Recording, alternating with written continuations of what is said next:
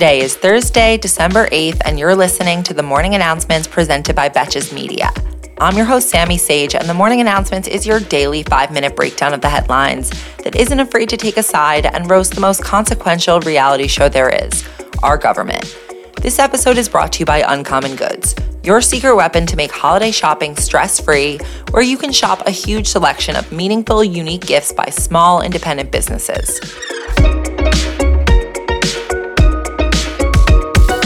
Lawyers for Donald Trump told the FBI that they found at least 2 more items that were marked classified in one of Donald Trump's storage units in West Palm Beach, Florida. The discovery of these 2 new classified items came after Trump's legal team was pressed by a federal judge to attest personally that they had fully complied with a grand jury subpoena to turn over all classified materials. Trump's attorneys fought hard not to have to attest to this, which would essentially be co-signing Trump's crimes if any leftover materials were later found.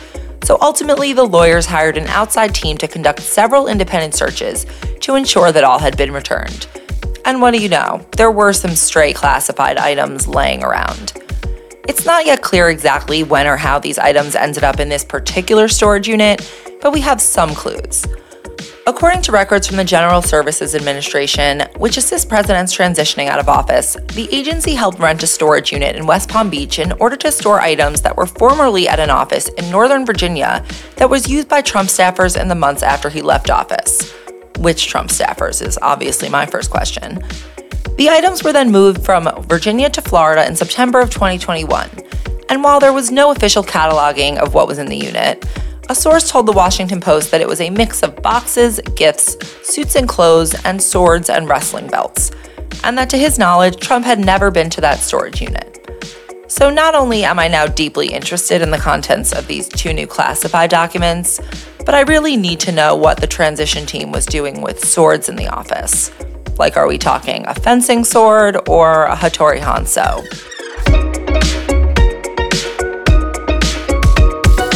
The House January 6th committee is reportedly planning its season finale and is likely going to release a full report of their findings the week of December 19th. So we all have something to look forward to after the White Lotus finale. They're specifically aiming for the 21st, pending when they're actually able to finish the report, plus accounting for printer problems, which perhaps they should investigate the price gouging of toner next. In addition to the report, Committee Chairman Benny Thompson said that he expects they will be making criminal referrals to the DOJ around the same time, but they have not yet finished deciding who the referrals would be for and how many, including contempt referrals for individuals who refused to respond to their subpoenas, in case they thought they were getting away with that. And while the January 6th committee in the House will have to disband as Republicans take the majority next month, the good news is that the new Democratic majority in the Senate, complete with 51 seats, means that a Senate committee can now take over their work in some capacities, now with subpoena power. Which is good, because I'm going to be very disappointed if Congress was able to get more details about Donald's ketchup chemtrails than whoever planted a pipe bomb at the DNC. Speaking of coups, yesterday in Germany, dozens of people were arrested for allegedly plotting to violently overthrow the government. The group of suspects included a former judge, a retired power trooper, and a self-styled prince, which frankly would have been better as an improv troupe. Federal prosecutors said that those arrested allegedly believed in a, quote, conglomerate of conspiracy theories, consisting of narratives from QAnon and the so-called Reich citizens. And the Reich citizens are as fun as they sound. They reject Germany's post-World War II constitution and believe Germany is ruled by a deep state. Wherever could they have gotten that idea from? And while it is unclear how concrete these people's plans really were, the German government said that they take any kind of threat or suggestion of government overthrow seriously, no matter how unserious and impossible the plans. Subtext, you guys should try it. And if you think that song was about you, America, you wouldn't be vain, you'd be right.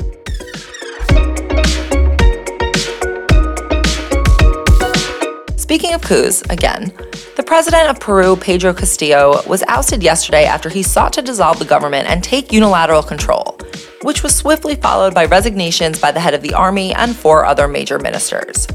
Hours later, the Congress voted for Vice President Dina Boluarte to replace Castillo and become the first female leader in the history of Peru's republic. What a fairy tale ending.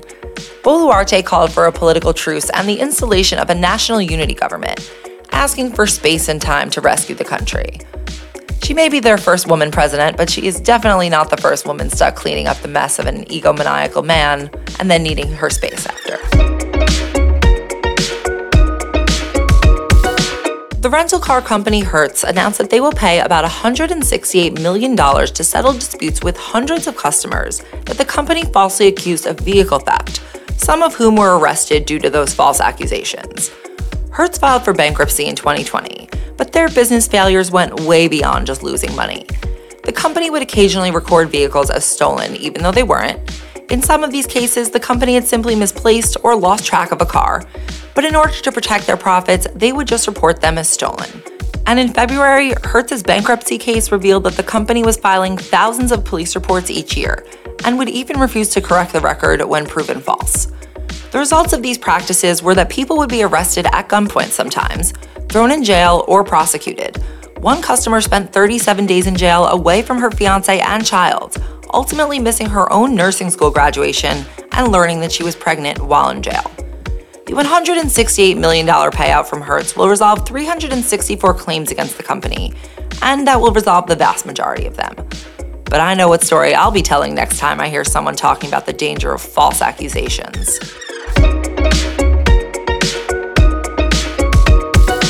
And our final story for today provides the perfect blend of sedition-y and scammery vibes to close out the episode.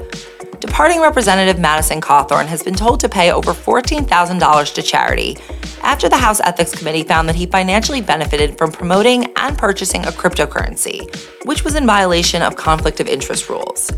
The crypto he bought was a meme coin known as the LGB coin, LGB standing for Let's Go Brandon, which is ironically not a conflict of interest for its partisan nature, but because he was promoting it while also owning it and therefore having a financial interest. Cawthorn had paid $150,000 in December 2021 for 180 billion LGB coins before selling almost all of them later that month and the next.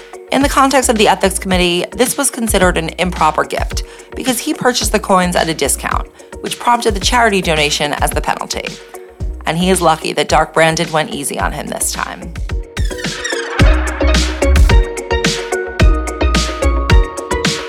Thank you for listening to the morning announcements, and thanks again to our partner Uncommon Goods. To get 15% off your next gift for this holiday season, go to uncommongoods.com/morning. That's uncommongoods.com/morning for 15% off.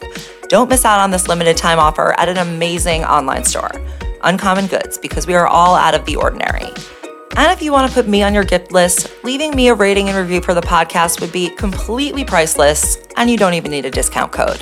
Until tomorrow, I'm Sammy Sage, and now you know what the fuck is going on.